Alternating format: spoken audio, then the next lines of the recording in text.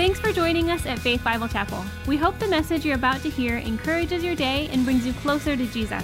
If you'd like to join us for service, find a small group, or simply find out more about the church, stop by our website at www.faith.church.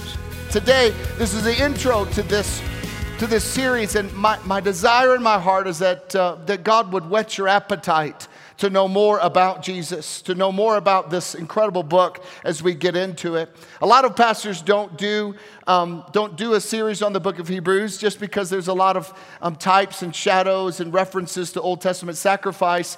But I believe that the whole of the Bible is for edification, to teach us, to challenge us, to rebuke us, to heal us. And so we're going to allow the Word of God, the inspired, perfect, inherent Word of God to speak to us through this series. And I pray that God really, really ministers to us. My desire in this is that we'd all take a step forward and we could place Jesus in his rightful place in our lives, because this book is going to be challenging. This book is going I wrote some things down, some of the things that I believe the Holy Spirit wants to do, that as we look at this book, it's going to challenge and change our belief system.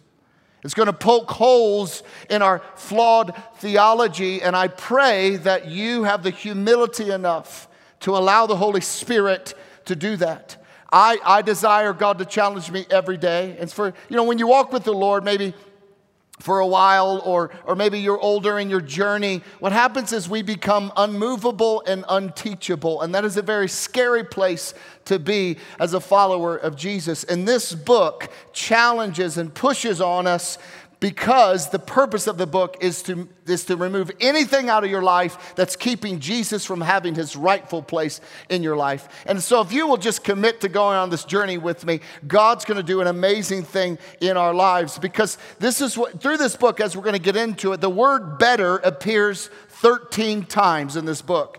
And so by the end of this, my hope is that we will see Jesus in his undeniable, exalted, superior place in our life, in the church, in the world, and for God's kingdom to come. And we would see him as greater than anything else. Amen? But before we get into this, I want to give you some context today of this book before we really get into the series. Because the purpose of this book was written to encourage followers of Jesus to stay the course.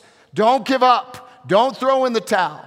But this book was particularly written to Jewish followers of Jesus. And when this book was written, the time was there was a great persecution towards Christians. Rome, in the beginning, hated Christians. The Roman Empire hated Christians. Matter of fact, we find emperors who would use Christians and light them on fire to be lights at their gatherings and parties.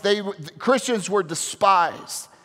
As a matter of fact, the Christian faith, when this book was written, was illegal. It was illegal to be a follower of Jesus. And so when we look at this book, we also realize that there were sacrifices still happening in the temple in Jerusalem. So we know this book was written before 70 AD, because at 70 AD, Jerusalem was destroyed by Rome, just as Jesus had prophesied it out of Matthew and a couple of the Gospels. But we know that this book was written before the temple was destroyed. But during this time, there was an incredible, again, persecution of followers of Jesus. And so these Jewish followers that this book is written to, they're followers of Jesus. They had a way, though, of escaping this persecution. They could put an end to their suffering. And how they could do that is they could get out of trouble from Rome if they wanted to. They could escape the persecution. They could escape the abuse from Rome if they were then to take their families back to the synagogue. And the only way to get back to the synagogue was they had to make some public declarations, because Judaism was not outlawed, but Christianity was. And so here you had these Jewish believers, these Jewish followers of Jesus, who now, because of the sacrificial system in the temple, rejected Jesus as the Messiah. They had acknowledged him, that he was the ultimate sacrifice, that he was the Lamb of God that was slain before the foundations of the earth, that no longer are sacrifices needed for the remission of sins, that Jesus put a nail in our sins and hung all of our sins on the cross, redeeming us from all unrighteousness. They knew that they did not need to go back to the temple, but it could be a safe place for them. They could just go back and, maybe a wife in the midst of their persecution said, listen, sweetheart, let's just go back. We can just pretend. We can just be secret followers of Jesus. We can just engage in the sacrifice just like they're doing in the temple. But here's the cost of that, though, of going back. In order to go back into the synagogue, in order to engage again in Jewish sacrifices of the old covenant, they would have to do something. They'd have to stand up before all of the people of the temple, and they would have to publicly declare that Jesus is not the Messiah, he was not the Lamb of God, and that they needed to continue in these sacrifices. And ultimately what they were saying is this: in order to do that, what they would be saying to God is, God, your precious Son and the sacrifice on the cross was not good enough for me, therefore I'm returning to the old way of sacrifice and going that direction. So they were at a dilemma. But these followers of Jesus, they had heard the message of Jesus.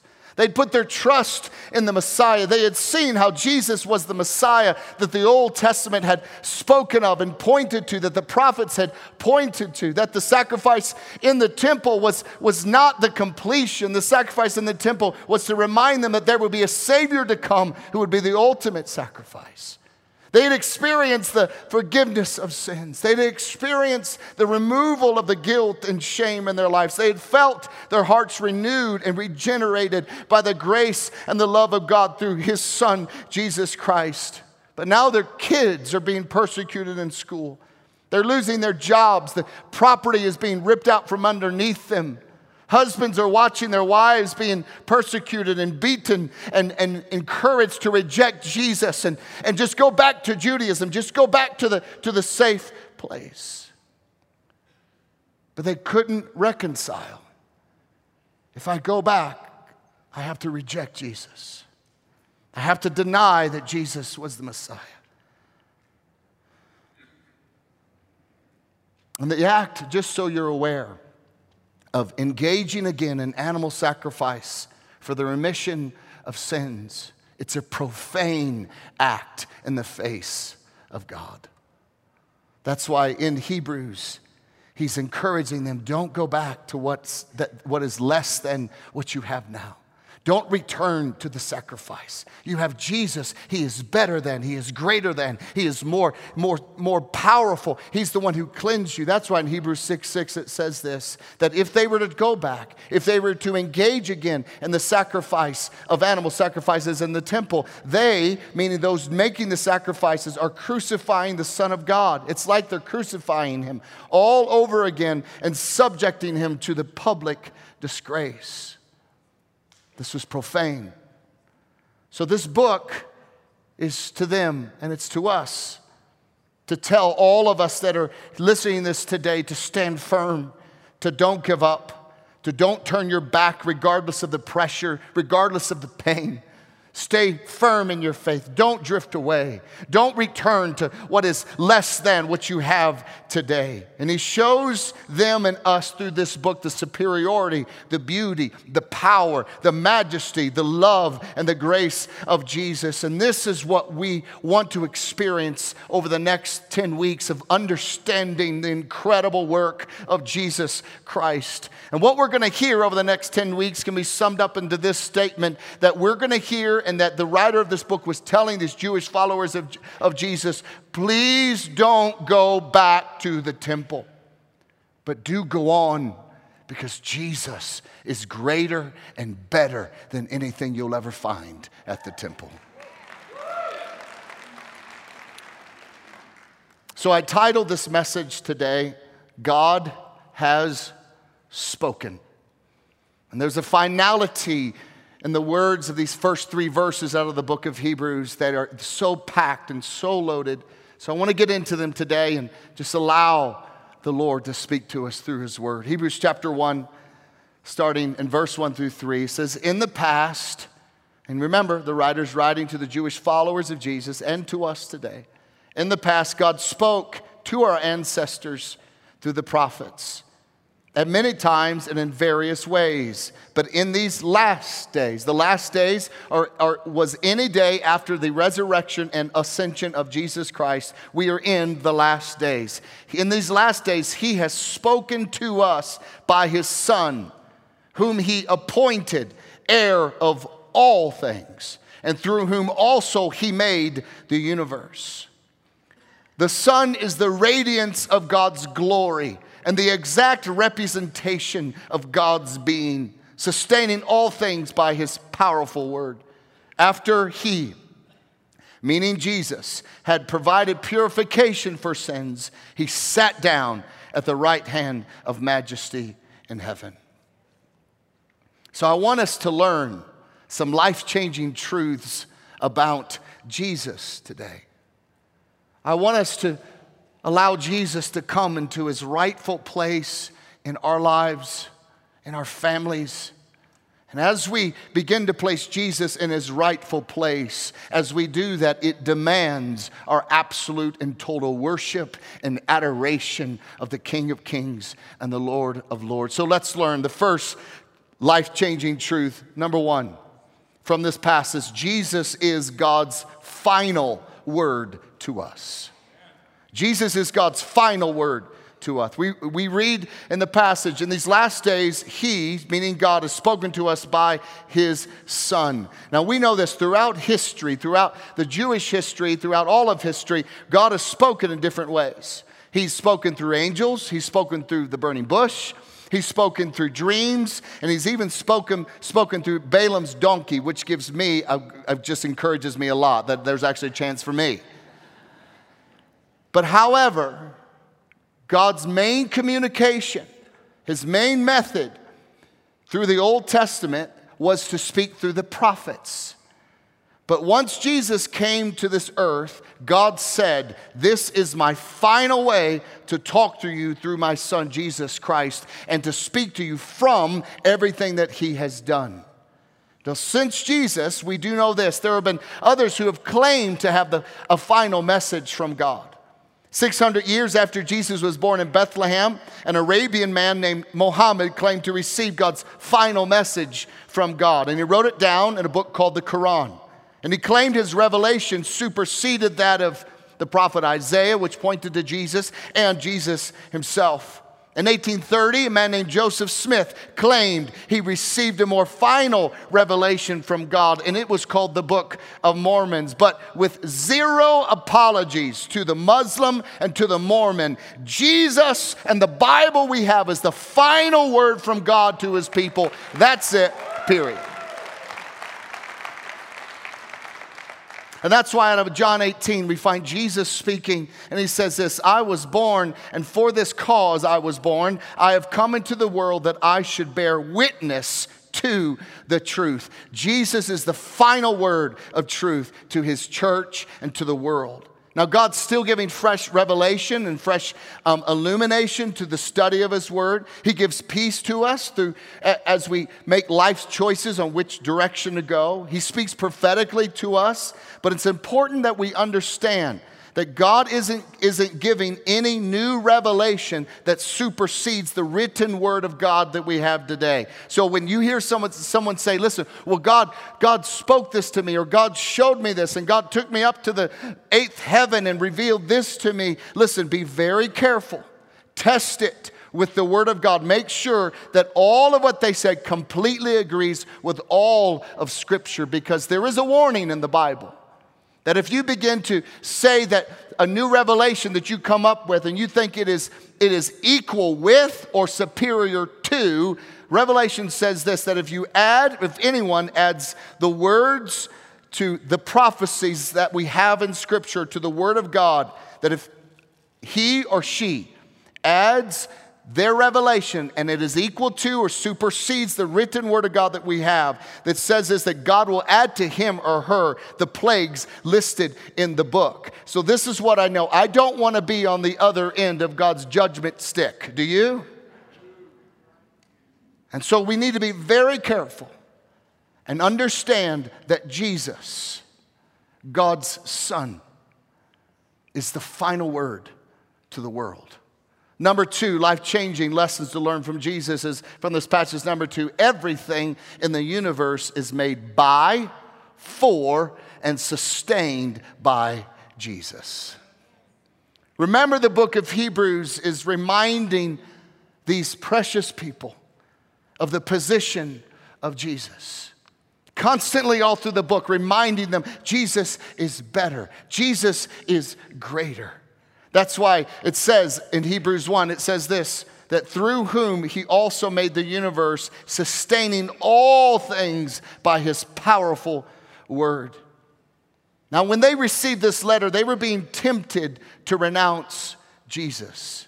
And this book is reminding them that Jesus is the true king. Again, the writer's positioning Jesus in his rightful place in their life and in their faith. This book is reminding them that Jesus is the Lord of all lords. Jesus is the faithful one of Israel, who from his seat of majesty not only made all things, but laid his life down to redeem all things, which includes you and includes me today. And once we are aware of his rightful place, of his superiority, of his majesty, of all that he is, all it does, it demands and commands from us that we worship him and serve him only in our lives. But today, we need to embrace the same truth in our life.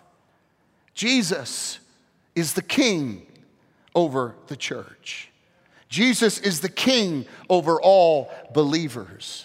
Jesus is the king over you. Jesus is the king over the world. That's what we need to have that revelation and let these words speak to us, because many times it's hard for us to really understand that. We say, yes, he's a friend, and he is.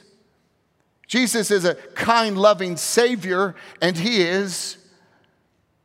But he's also the heir of all things. He's also the inheritor of all things in the universe. He's also the one that all creation bows to, is reverent to, and is subject under him and to him in everything that we see, everything that we are, everything that exists is subject and submitted under the kingship and lordship of Jesus Christ. That's what we need to understand. Jesus is just not enthroned upon all earthly realms, but he's also, according to the Bible, he is exalted to the right hand of majesty on high. And once we believe this, once we embrace this, our lives begin to act like that's true as believers. As we embrace these truths, our response is to the truth. Once you allow Jesus to be in the rightful place in your life, no temptation can lead you away. As these Jewish believers were tempted to return to the temple for safety, but also tempted to return by renouncing Jesus. And let's just go back to what is safe, and let's just go back to what we're familiar with. Happens the same in our lives as well. As we walk with the Lord, we walk with him, we get shadows, and we get pictures, and we get feelings and thoughts of the sin and the life we used to live. And in the middle of our journey with God, we think, boy, maybe that would be nice. And so we're tempted to return to what is familiar. We're tempted to return to the sin of which Jesus redeemed us and laid his life down for. Out of the book of Jeremiah, it shows returning to your old sins that have been forgiven. He says it is like a dog returning to its vomit to eat it. It's horrific. But this is what this whole book is about. Again, telling them as believers, do not return to the old way. Do not return to the old covenant. And we embrace these truths, and regardless if you're in pain, if when you embrace these truths, our lives line up, and it commands obedience once we see Jesus exalted in his rightful place, that we hold fast to him, that we fix our eyes on him regardless if we're in the midst of trials. Once we see Jesus for who he is, he will keep us and help us from embracing the world's ways. It will keep us from embracing the world's belief system that maybe will make our life easier, or maybe it would help us fit in a little better. Maybe if we just accept all the beliefs of but we'll be okay. And we'll just be a secret Christian who celebrates the sin in the world. Knowing Jesus is better than the sin and the filth of our past and of the world. Knowing that He is superior helps us hold fast, because we know one day, regardless of what we go through, regardless of what we face, one day He will return and He will manifest His kingdom over all creation. He will destroy all of His enemies, and He will invite us, His faithful followers, to enter into His beautiful, joyous, amazing kingdom. Amen. And I know sometimes it's hard to see Jesus as the superior reigning king, because we fully don't see everything with our eyes. It's hard for us to see that everything is subject to Him when we see so much pain in the world, when we experience life in our own being of sickness or depression or pain. And once we begin to see all these things, it's understandable that there would be fear in certain areas. And I understand we can have anxiety, and we can maybe go through a season of unbelief and uncertainty. But by faith, once we understand the truth of who Jesus really is, once we understand that He is not one who will be crowned, but He is one who is now crowned with glory and honor. And my friends, someday soon we know this, that every eye will see Him as the Lord of Lords and the King of Kings. Every knee will bow, and every tongue and nation will confess that Jesus Christ is Lord. So the message for you in your life, for these believers that this book is written to, regardless of what you're facing, hold on, hold fast, and be confident that Jesus is better. He's better than anything. The third truth about Jesus is this, number 3, Jesus reveals the glory and the nature of God. Listen, if you want to know what God is like, if you think, I just wish I could just know what God's like, listen, you don't have to look any further. If you want to know what God is like, just look at Jesus. That's why verse 3 says this, He is the radiance of the glory of God and the exact imprint of His nature. Without God's Son, Jesus, the world would remain in this dark cloud regarding the glory of God. But with Jesus, we have a perfect understanding of what God is like. That's why Paul wrote in 2 Corinthians, he said this, God, speaking of God, made His light shine in our hearts to give us the light of the knowledge of God's glory displayed in the face of Jesus Christ.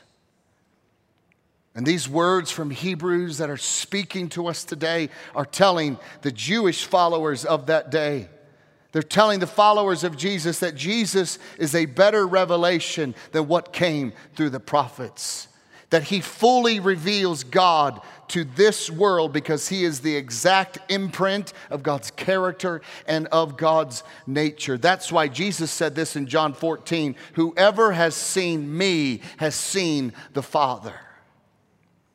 When you have an understanding of Jesus and His power and His majesty and His superiority, it compels us to keep loving Him, to keep pursuing Him, and that we know this, that His way and Jesus is better and superior to anything that once was or will be offered to us today. And the reason why these Hebrew Christians could not turn from Christ back to Judaism was not that the Old Testament was wrong, but it was that the main message of the Old Testament was to point to a Savior yet to come. If you want to understand the Old Testament, then approach it that way, because that's the way to approach it. Everything in the Old Testament is pointing to a Savior that is to come. It's pointing to a sacrifice that will be final. It's pointing to one who would come and die in our place. It's pointing everything from the candlesticks to the stuff in the temple, from all the details and everything they had to do, was pointing to one person in history, and his name is Jesus Christ. This is what this whole book is about. That Jesus was the Savior that the Old Testament was pointing to. Not just pointing to, but he was the Savior that would accomplish it for all of mankind. And if you have Jesus Christ, you have the real thing. And these people were chasing what was, and they were missing out on the real thing. I often say it's like this. It's like smelling bread and smell. Oh, come on, you just got to smell this bread and smell the bread. So you smell it. Smells so good. Oh, this bread smells like this. And you write, food blogs and articles about how the bread smells, and the bread smells this way, and the bread was cooked this way, and the bread went through this, and they put this much yeast in it, and they kneaded it for this many hours, and the bread rose, and the smell of the yeast, and then they baked it, and the glossiness of the butter sheen that was on top of it just arose, and the bread, the smell of it, and someone says, well, did you eat it? No, I never did eat it. What? The Old Testament is telling us of the smell of the bread, but now Jesus is here, and you can taste and see that the Lord is good.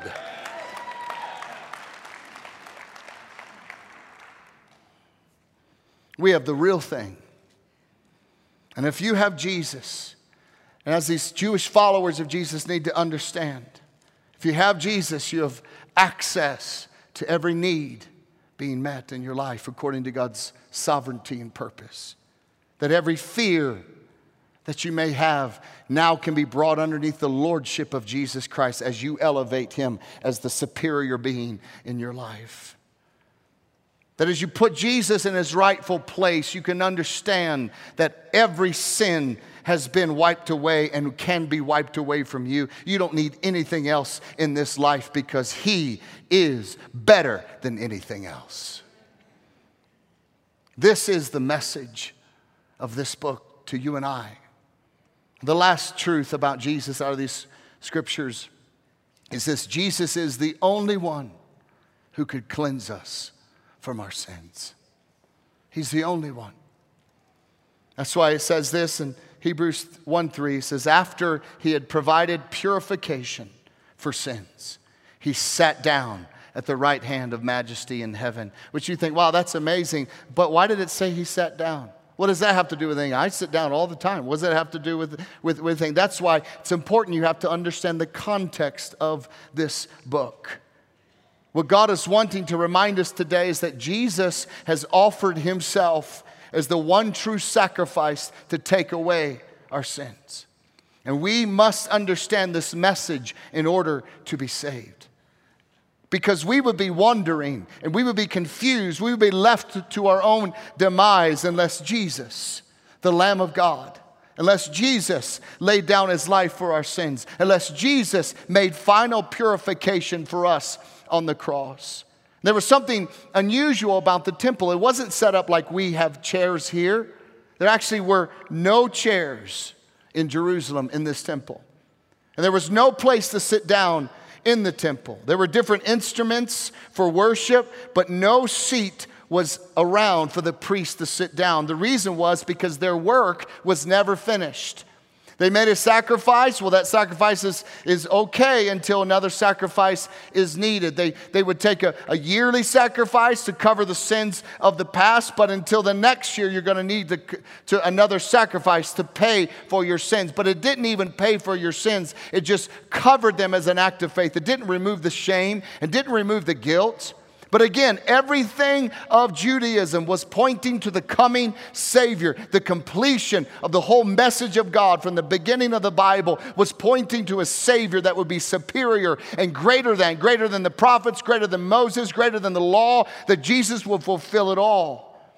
And so the work was never finished with the priests in the temple. They were always making sacrifices. They were always performing duties. But when Jesus made Our Savior made the final sacrifice on the cross and nailed the sins of the world and took all the sins upon his body and he nailed them to the cross. He did something no human priest has ever done. When he was done, he sat down and he was finished.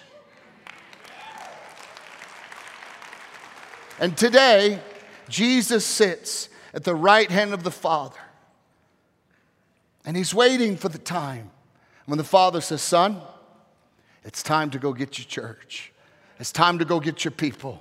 It's time to go claim her and bring her home. He sits on a throne now in heaven to indicate his absolute and total authority over the universe because he rules and he reigns. This is how we need to see our Jesus. So what's the takeaway truth for us? What does this have to do with us today? I believe it's this, that knowing Jesus gives us confidence to live a life of faith. It gives us confidence to make decisions that aren't about what was or isn't about what we were comfortable with. But when you have Jesus, this understanding the Lord of Lords and the King of Kings, and he sits and rules on the throne of my heart. Once we understand the work that he's done, once we understand that Jesus is greater than anything or anyone on this earth, it commands our worship. It commands our praise. It commands our submission. That we will take every distraction, every sin, every bit of anger, every bit of bitterness, anything that hinders us, and it elevates Jesus over our emotions. It elevates Jesus over our temper. It elevates Jesus over our need. It elevates Jesus over our pain. And we can set Jesus as number one in our lives. And once we do that, our soul cries out and worships him because he is worthy of worship. Knowing Jesus and understanding what he's done, it's a game changer. Hebrews is this manual on how to live by faith. And once we see Jesus for who he is, all these other things fall away. And as our world implodes around us, as our world puts pressure on us, we have to have a faith that cannot be shaken.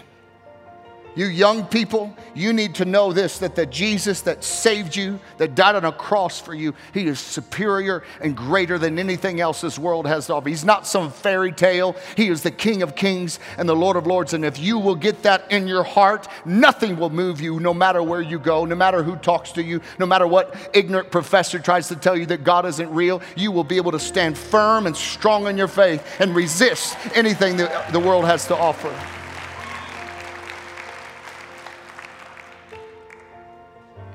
Jesus is how we get everything that God has for us.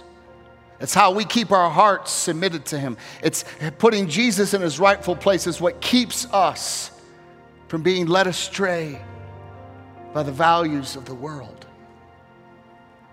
There's an old story about a wealthy man who had a son. And his wife had died. And so the son and the father were really close because they were all they had of each other. And they spent a lot of time together, which was doing their passion, which was collecting art. And the father had been able to purchase works by some of the masters like Picasso and Raphael. And eventually, over the years, his collection had become worth millions. And when the Vietnam War broke out, the son volunteered to join the Marines. And after several months, the father received the heartbreaking news that his son had died in action. But he died in action while he was rescuing a wounded Marine. And after a few months went by, a young man knocked on the door of the father. And when he opened the door, he saw this young man, Marine, standing in front of him holding a wrapped package. And the young man said, "Sir, you don't know me, but I was a friend of your son. In fact, I was the one that he saved in battle and I was wounded, and he was carrying me to the chopper, and he was killed. But your son often talked of his love for art and how you and him would do it together. So the young man unwrapped this package and he said, I'm not much of an artist, but in honor of your son, I painted this portrait of him based upon a photo in his Marine dress blues. And I'd like for you to have it, sir. And the father's eyes swelled up with tears, and he thanked the young man, and he offered to pay him for it. But the Marine said, no, sir, it's a gift. I can never repay you for what your son has done for my life. And the father took that portrait and he hung it over the mantle, prime real estate in his home. He would always take his visitors and show them the amateur painting by the Marine. And years later, the man died, and his artwork was auctioned off as part of the estate. And many collectors arrived. They were anxious to acquire one of these valuable pieces of art by the masters and the greats. And as the auction began, the auctioneer placed the picture of the father's son that was painted by the young man on an easel. It was the first to be auctioned off. And he said, what's my bid for the picture of the owner's son? And there was silence. Finally, there was a voice from the back and said, we didn't come to bid on this unknown piece.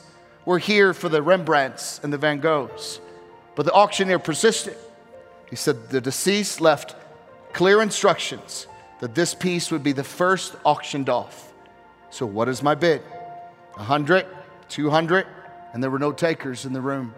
Finally, there was a voice in the back of the room, and the voice spoke up and said, I've been a gardener here for many years, and I was very fond of both the father and the son. And I'll bid on the picture of the son. I'll give you $100. And the auctioneer said, $100, is there another bid? And the crowd was growing impatient, and someone yelled in the back, we don't want the son, sell it. Let's get on to the valuable pieces of art. And the auctioneer said, $100, going once, going twice, sold to the gentleman in the back of the room. And the man sitting on the second row said, good, now we can get on with the reason why we all came here. And the auctioneer did something very surprising. He laid his gavel down. He said, ladies and gentlemen, this concludes the auction of the day. And the crowd was frustrated, and he said, well, what about the other paintings? That's why we came here. And the auctioneer said this, I received specific instructions from the will of the deceased that this would be the only painting auctioned off today. But whoever bought this painting would inherit the entire estate, including all the other paintings. And the auctioneer read the words of the deceased that he left in his will. And this is what the words of the father said, whoever chooses my son gets it all. And the book of Hebrews teaches us the same thing. 2,000 years ago, the Father sent his Son to die.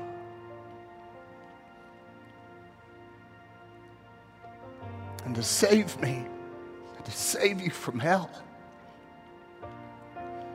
And God's been asking for 2,000 years, who will take my son? Who will take my son? And whoever chooses his son, Jesus, gets it all.